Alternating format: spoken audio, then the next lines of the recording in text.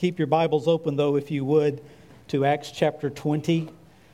We have a lot of verses to cover, and we're going to be talking about this being bound in the Spirit, and there's 6 things that I'm going to share with you this morning. Then I want to close with a little illustration with some chairs that I have up here as well. If you're here last week, we did the first part of this chapter, and we saw how God kept changing the directions of the Apostle Paul. He wanted to go to Jerusalem. That was his heart's desire. And God kept saying, nope, not yet. I want you here, I want you here, I want you here. And, he couldn't make it to Passover, so maybe I'll make it to Pentecost. And God just kept changing directions, zigzagging him all over Asia. So we pick this story up in verse 17. He now finds himself in the city of Miletus. And he sent to Ephesus, and he called to him the elders of the church. So we come to this crossroads now of the Apostle Paul's future. He has sought wise counsel, as we discovered last week, time and time again. His close friends, his life group that traveled with him, they had been praying about this momentous decision. His spirit just so wanted to go to Jerusalem. But he's patiently waited on the Lord. And he's fully surrendered to God. And even if God never takes him to Jerusalem, he's okay with that. And now these elders from Ephesus travel as a result of Paul's request. They walk about 30 miles. They meet him in Miletus. And now we start seeing the resolution to Paul seeking the will of God. So hold on there at verse 17. We're going to come back to it. But we want to go down to verses 22 and 23. These are the key verses to this passage. This is the heart of the issue. Then we'll go back and look at some things before and, of course, the verses afterwards. Verse 22 and 23. And now behold, bound by the Spirit, I am on my way to Jerusalem, not knowing what will happen to me there, except that the Holy Spirit solemnly testifies to me in every city, saying that bonds and afflictions await me. So a decision's been made. Paul is no longer asking for wise counsel about the future direction and purposes he's moving toward. He's now declaring, I am bound by the Spirit to go to Jerusalem. I'm not asking for your advice anymore. I'm not asking for your prayers. The decision has been made. I am bound by the Spirit to go to Jerusalem. Now, what does this mean to be bound by the Spirit? Now, in some translations that some of you might be looking at, in verse 22, the word Spirit has a little s to it. It's not capitalized. If it's capitalized, it's talking about the Holy Spirit, and that is certainly the reference in verse 23. In some translations, it will have a little s. Now, the conclusion is going to be the same, but some conservative evangelical scholars think that this is a little s spirit that is a reference to Paul's spirit, that Paul had a will. He had passions and desires and dreams and aspirations, his little s spirit. And of course, in verse 23, it's capitalized, and all scholars agree, now we're talking about the Holy Spirit. But like I said, the end result is the same. So even if verse 22 is a little s spirit, Paul is mature enough to know that his spirit, his will, his desires has to be obedient to the Holy Spirit. And what a wonderful thing it is, and if you've ever experienced it, when your spirit has obediently joined with the Holy Spirit to come together for clarity and purpose for your life direction. It's a wonderful thing when we hear from the Holy Spirit and we bind our spirit to His. So to be bound in the Spirit means that we are interlaced. We are tied to the desires of God. I like to think of this as the marriage covenant that we're bound in. We have a mutual covenant we've made to each other. We've made vows to each other. We're in a covenant relationship with God now through Jesus Christ. Our life does not belong to us. It is not our own.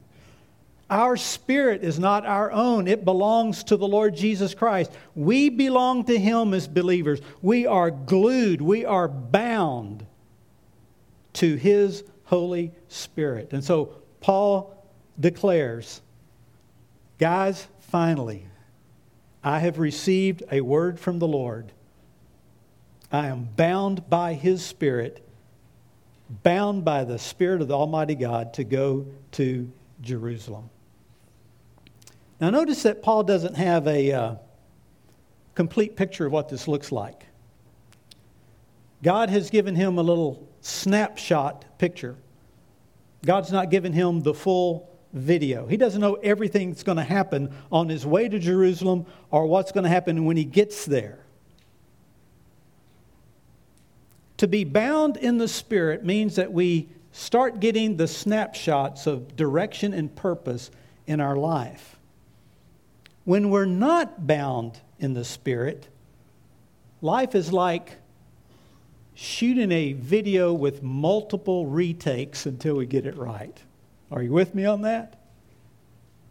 And a lot of times, God has to do His editing because we're not bound to His Spirit. And there's all these messes on the cutting room floor of God's will for our life. But Paul is obedient. He's bound to the Holy Spirit. He's going to go to Jerusalem. He's not sure what's going to happen there. He just has this little snapshot, but it has something to do with trouble and trials and afflictions. That's all the snapshot that he has. Now notice back in that phrase, verse 23, the Holy Spirit solemnly testifies to me in every city. See, Paul has been praying about this for a long, long time, months, perhaps years. And in all those cities that God's had him zigzagging across Asia, he has been sharing this with mature believers. In every city, he's had elders praying with him. He's talked to them about this. He's been receiving wise counsel.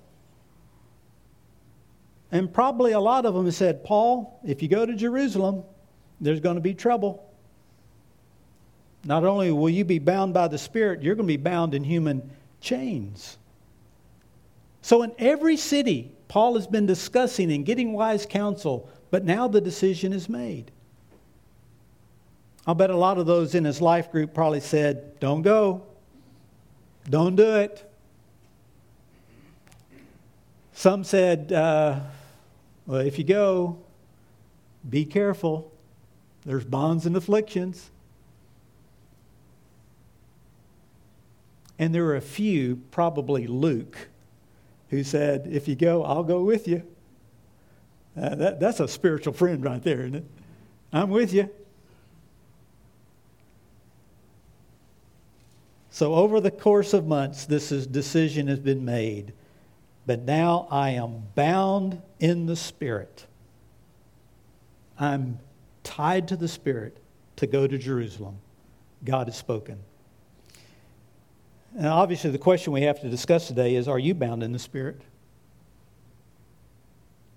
Can you honestly say that you're bound in the Spirit right now?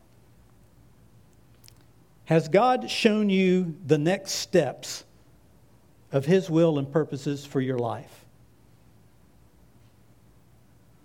Haven't even thought about praying about that. Forget the video, just the snapshot. What's the next step? Can we say for certainty that we are bound in the Holy Spirit? I want to spend some of our time this morning, and we're going to talk about 6 things, 6 maybe prerequisites to being bound in the Holy Spirit. So we're going to go back in verses 18 and 19, and we're going to look at Paul's life and see what we can discover.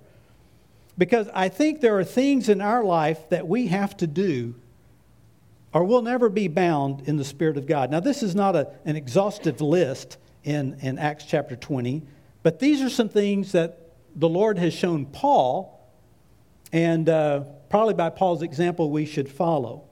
The first thing I see in this passage is to be bound in the Spirit. If you're ever going to be bound in the Spirit, you need to be serving the Lord. Paul says in verse 18 and 19, when they had come to him, when these elders had come to him, he said to them, "You yourselves know from the first day I set foot in Asia, I was with you the whole time, serving the Lord with all humility, with tears, with trials which came upon me through the plot of the Jews." Paul was serving the Lord. Are we serving the Lord? I think if Paul had not been serving the Lord, I don't know that he'd ever been bound in the Spirit. He might have been bound in his human flesh and desire and done it anyway. But he was faithfully serving the Lord. And notice he says, I was serving the Lord with humility. Because our service to the Lord is never about us. We can never be bound in the Spirit if we're serving in the flesh. You know, a lot of us are serving. Sometimes we serve for show. Yeah, I kept the 5th grade today. They weren't too bad. Stars in my crown. Sometimes we do it out of guilt. Well, somebody's got to do it. Sometimes it just makes you feel good. You just go home, you feel good. Hey, I did some service for the Lord. Or we think we're scoring points with God. That's being bound in our human flesh. That's not being bound in the Spirit. This being bound in the Spirit somewhere is wrapped up in our service to the Lord in humility. And Paul even adds, tears and trials. Paul had distractions in life like we do. In almost every city that Paul visited, he had some sort of emotional rejection. Some people just didn't like him. He had financial crisis. Every few years he got a new ruler in Rome. Oh man, we got Nero now. Oh wait, maybe he's better than Caligula. I don't know. I mean, all this stuff is going through his mind here, But he says, I'm in a tough season right now. But the Apostle Paul never asked for a break from his serving the Lord with humility. He never said to the church, he never said to God, Lord, I'm in a tough season right now. I need to back away from some of my spiritual responsibilities. No, he served the Lord. And I think this is a prerequisite. It enabled him to be bound in the Spirit as he was desperately looking for direction and purpose in his life. The second thing I think we can learn from Paul is not only did he serve the Lord with humility, he was teaching the truth of the gospel. Teaching the truth. He says, how I did not shrink. Circle that word shrink. I'm going to come back to it. He uses it a couple of times.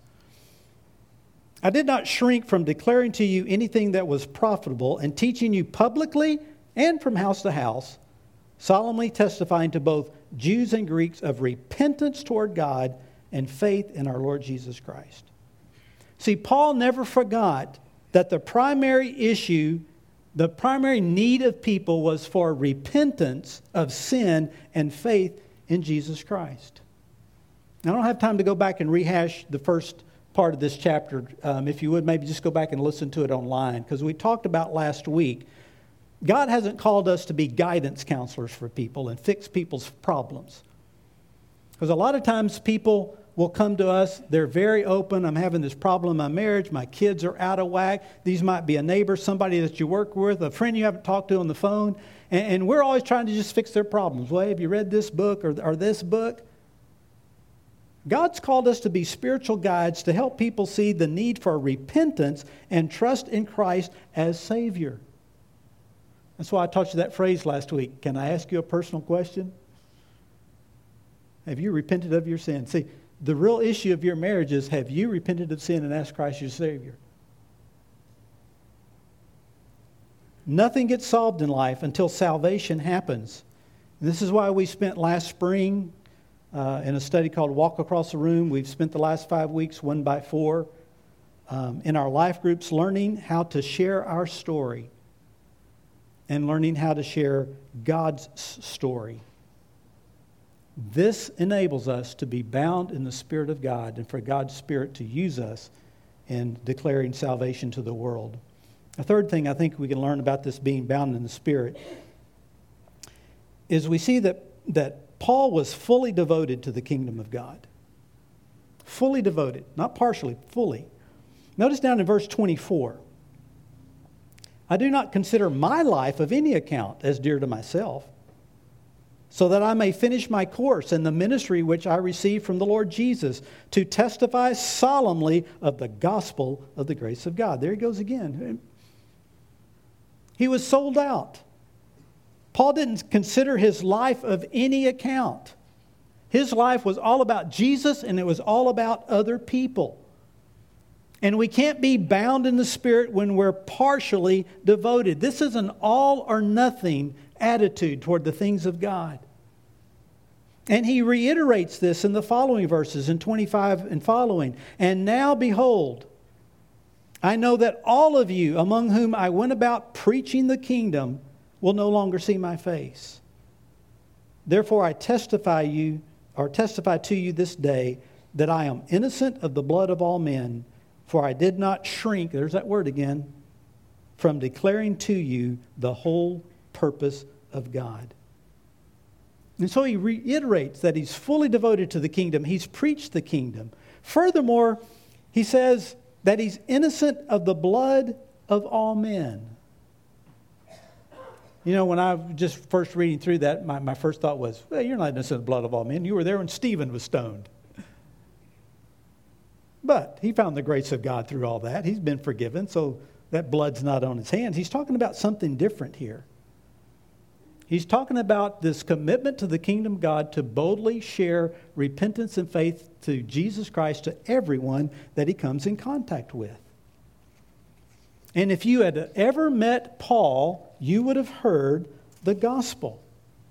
He did not shrink back from declaring the whole purposes of God. This word shrink is it's a nautical term. It's a sailing term. It was used on ships when they would begin to let their sails down, when they would fold them down. They would shrink their sails. The purpose of that was to slow the speed. But when it came to Paul, he's saying, I am full sail ahead. I'm not letting down the sails. I'm going all out for the Lord Jesus Christ. And so when people who met Paul would stand before the judgment seat of God, none of them were ever going to be able to say, well, Paul never told me this. There was no innocent blood on his hands at all. He had been faithful to share the gospel with everyone. I am bound in the Spirit to go to Jerusalem. What does it mean to be bound? Let's rehash that for a second. Serving the Lord in humility, teaching the truth of the gospel, being fully devoted to the kingdom of God. Now, after sharing his story, his declaration that he is bound in the Spirit to go to Jerusalem, he addresses these elders from Ephesus. And he charges them with 3 responsibilities. I see them kind of maybe as a second set of prerequisites for being bound in the Spirit. Now, as we talk about these verses, the proper interpretation of these verses is it's talking to elders of the church and taking care of the flock, the church. I'm going to spend very little time on interpretation. I want to spend a lot of time on some application here. So for these next few moments, I want to talk and address to the men in our church, men in particular. Because the application is, as our pastor has often said, you are the pastor of your home. You are the elder of your home. Now, ladies, you have influence as well, so take good notes. Don't tune me out. Single moms as well. Grandfathers, grandmothers, patriarchs, matriarchs of the families. Take good notes, but I want to speak to the hearts of our men this morning. Because in addition to being bound in the Spirit, we have some responsibilities before God. And the first thing Paul says to the elders is, guard yourselves first, and also your family. Verses 28 and following. Be on guard for yourselves and all the flock which the Holy Spirit has made you overseers, to shepherd the church of God which He purchased with His own blood. I know that after my departure, savage wolves will come in among you, not sparing the flock. And from among your own selves, men will arise, speaking perverse things to draw away the disciples after them. Therefore, be on alert, remembering that night and day for a period of 3 years, I did not cease to admonish each one of you with tears. The interpretation is that just as an elder of the church is to guard himself and the flock of God, the application is, as men, we have to guard our hearts, ourselves first, and guard our family. That's the application. Gentlemen, as your soul goes, so goes the heart of your family.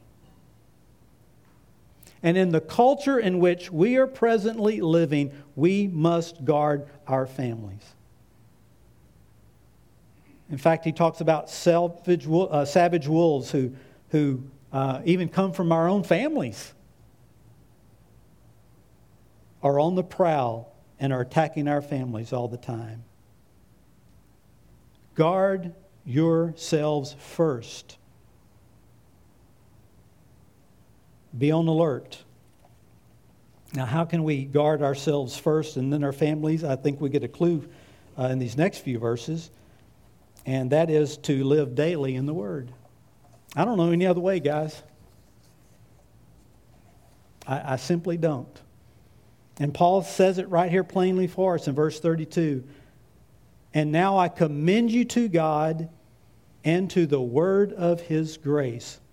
The Word, the Bible. What's it able? It's able to build you up and to give you the inheritance among all those who are sanctified. Guard yourselves first and then your family. The elders of the church are to be daily and regularly in the Word. This is how they guard themselves first. And then our elders, because they guard themselves first in the Word of God, He gives to them, He gives to the local church an inheritance among all those who are sanctified. That is, the local church reaches out to unbelievers and people receive salvation. And then there's the sanctification of all the believers who come. The application for us men, husbands and dads, build yourself first. Get with God on a daily, regular basis. Guard yourself first. Be in the Word. And I think there's a promise here so that God will give you an inheritance of a godly, sanctified family that you have guarded well and led well with integrity. Does that make sense?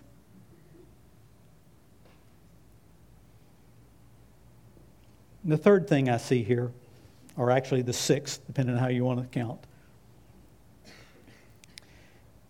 The way I'm going to phrase this is make material goods serve God's purposes. Make your material goods serve the purposes of God. So notice what Paul says. I have coveted no one's silver or gold or clothes. Does that seem odd to you?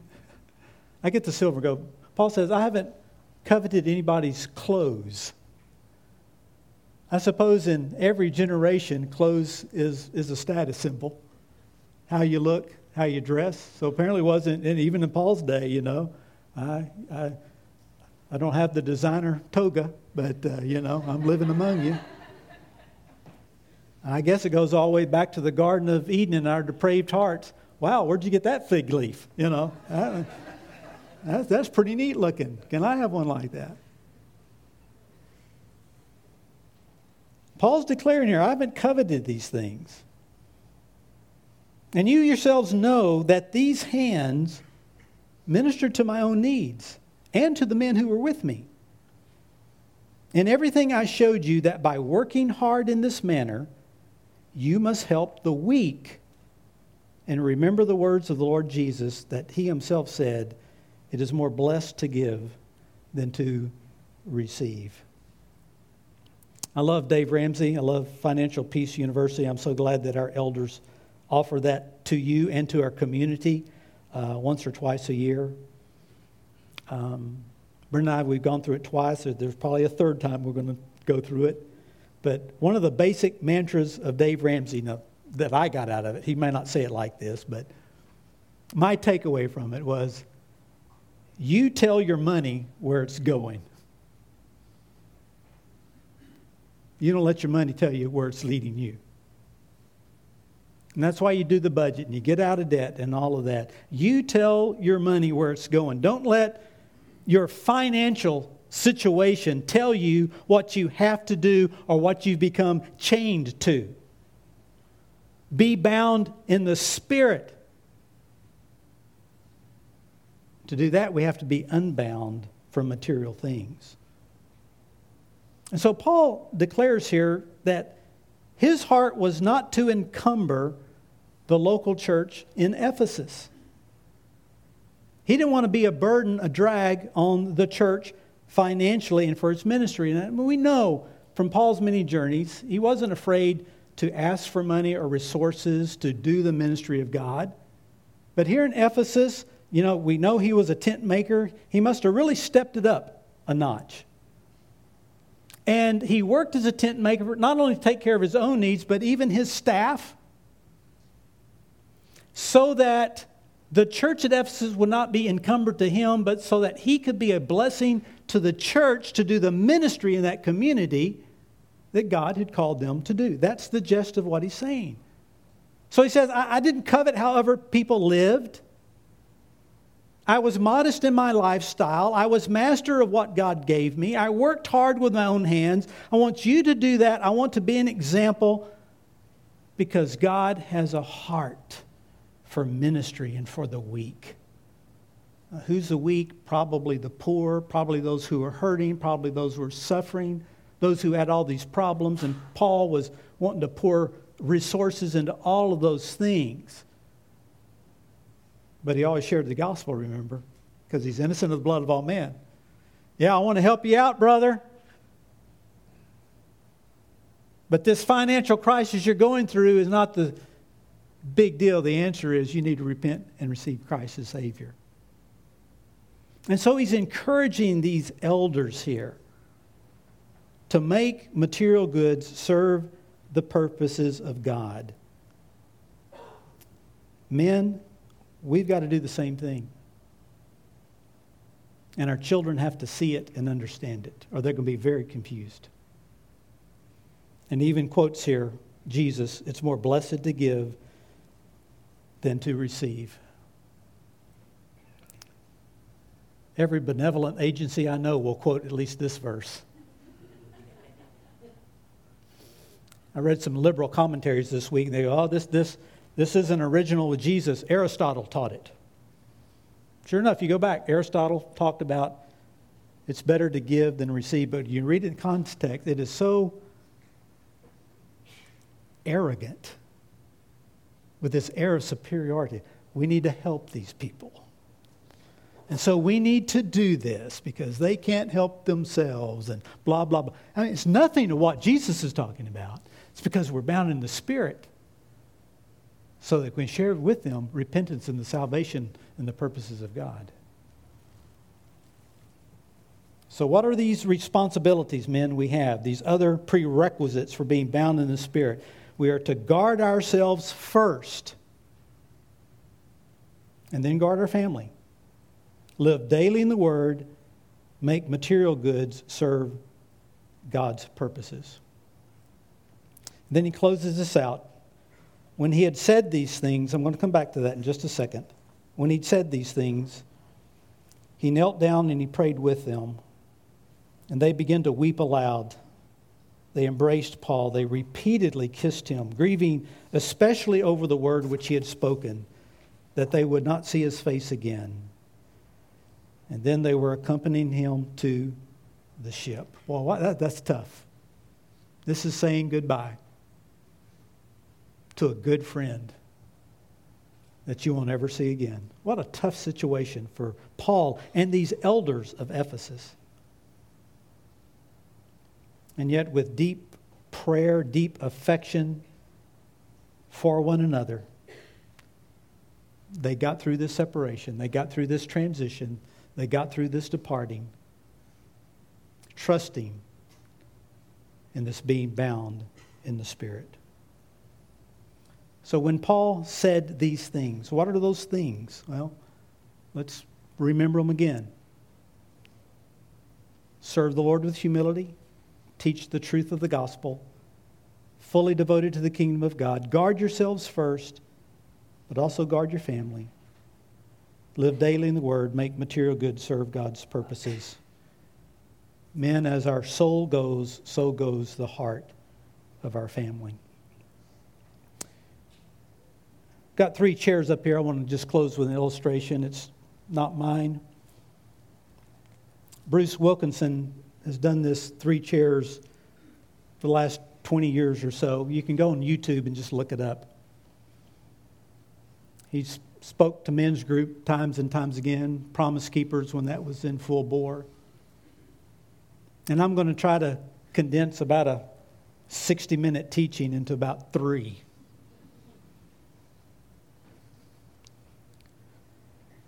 He goes back to the time of Joshua and says that when Joshua died, Joshua had served the Lord with his whole heart. Remember, he said, choose for yourselves whom you will serve, but as for me and my family, we will serve the Lord. And then he goes through the history that after Joshua died, the next generation came along, and while the elders who had served with Joshua were still alive, they served the Lord, but things kind of went downhill. The commitment wasn't quite there. And then that gave rise to another generation, and we read this throughout the book of Judges. There was a generation who did what was right in their own eyes. So we have a generation here who is bound in the Spirit, who are fully devoted to the Lord. They're committed. They love the Lord. They've repented of their sin. They've made Christ as their Savior. They serve the Lord. They're active in church. They reach out to their family and their friends and people that they work with to share the gospel. They're not perfect people, okay? Because nobody's perfect. But they serve the Lord. They know the works of God. They've seen the miracles of God. They know the Lord. But sometimes if we're not careful, this generation may know of the Lord, but maybe not all the works and miracles of the Lord. Now, if you grew up here, if you grew up under a family like this, you became a Christian. You repented of your sins. You accepted Christ probably at an early age. But the problem sometimes happens when we're not bound in the Spirit. We kind of lean on the faith of this generation. But we begin to compromise. And our real goals in life become monetary, and it's about our career. It's about moving forward. It's about having the right house and the car and all that. Now these folks, they go to church. Some.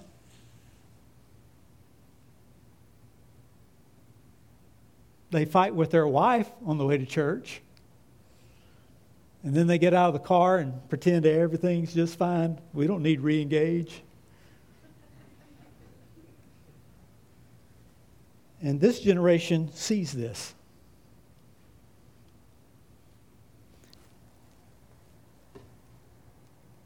They know the Lord.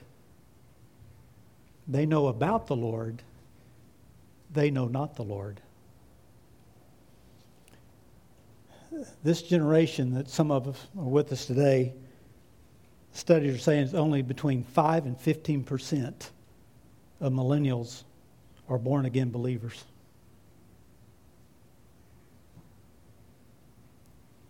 They've rejected a lot of this. Yeah, they saw going to church, they learned some of the Bible stories, but they didn't see the consistency of it, and they've rejected it.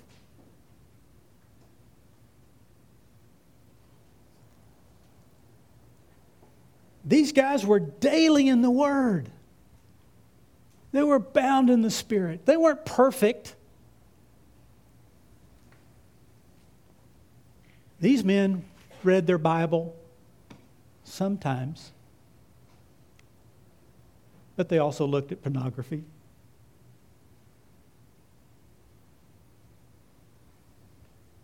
And these guys, they can't tell the difference between those two chairs. Paul in Corinthians is going to put titles on this. He's going to say these are spiritual people. They're bound in the Spirit. They're not perfect. But when they get leaning this way, man, they get it corrected pretty quick. And they are able to discern things of the Spirit because they're spiritually minded. These guys, Paul will call carnal Christians. They may well be believers. They're saved. They're going to heaven. But they're living in the flesh. And then this generation are natural. That is, they're not supernatural. They just do not have the influence, the Holy Spirit inside their lives at all. Now, probably right now, you know exactly what chair you're sitting in. I rewatched this video about 2 weeks ago, and I tell you, I just wept by my couch because I knew where I was.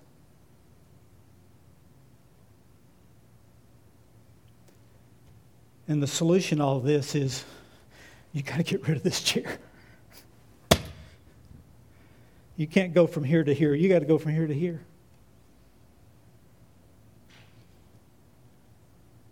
And men, I'm going to ask you today, get out of that chair. But you will never do it until you come to hate that chair. You got to hate it.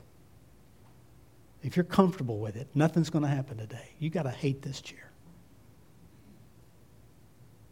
in order to be bound in the Spirit and to be effective in serving God in humility and teaching and sharing the gospel with those innocent who come in our path. Not innocent of their sin, but innocent having heard salvation. Does that make sense? We got a few of you in this chair. You know exactly what I'm talking about. You've seen those kinds of people, seen those kinds of churches. But God's got you here for some reason. And in your program, there's a little sample prayer, and I'm just going to invite you to take a look at that. It's on the inside flap. If you're sincere and you'd like to repent of your sin and ask Christ as your Savior, you can say a prayer like that. There's nothing magical about it. But if that's the desire of your heart, you can come into this situation and begin to understand what it means to be bound in the Spirit of God. Serving the Lord in humility. Teaching the truth of the gospel. Fully devoted to the kingdom of God. To guard yourselves first. And also your family, to live daily in the Word and to make material goods serve the purposes of God. I'm going to say a prayer, and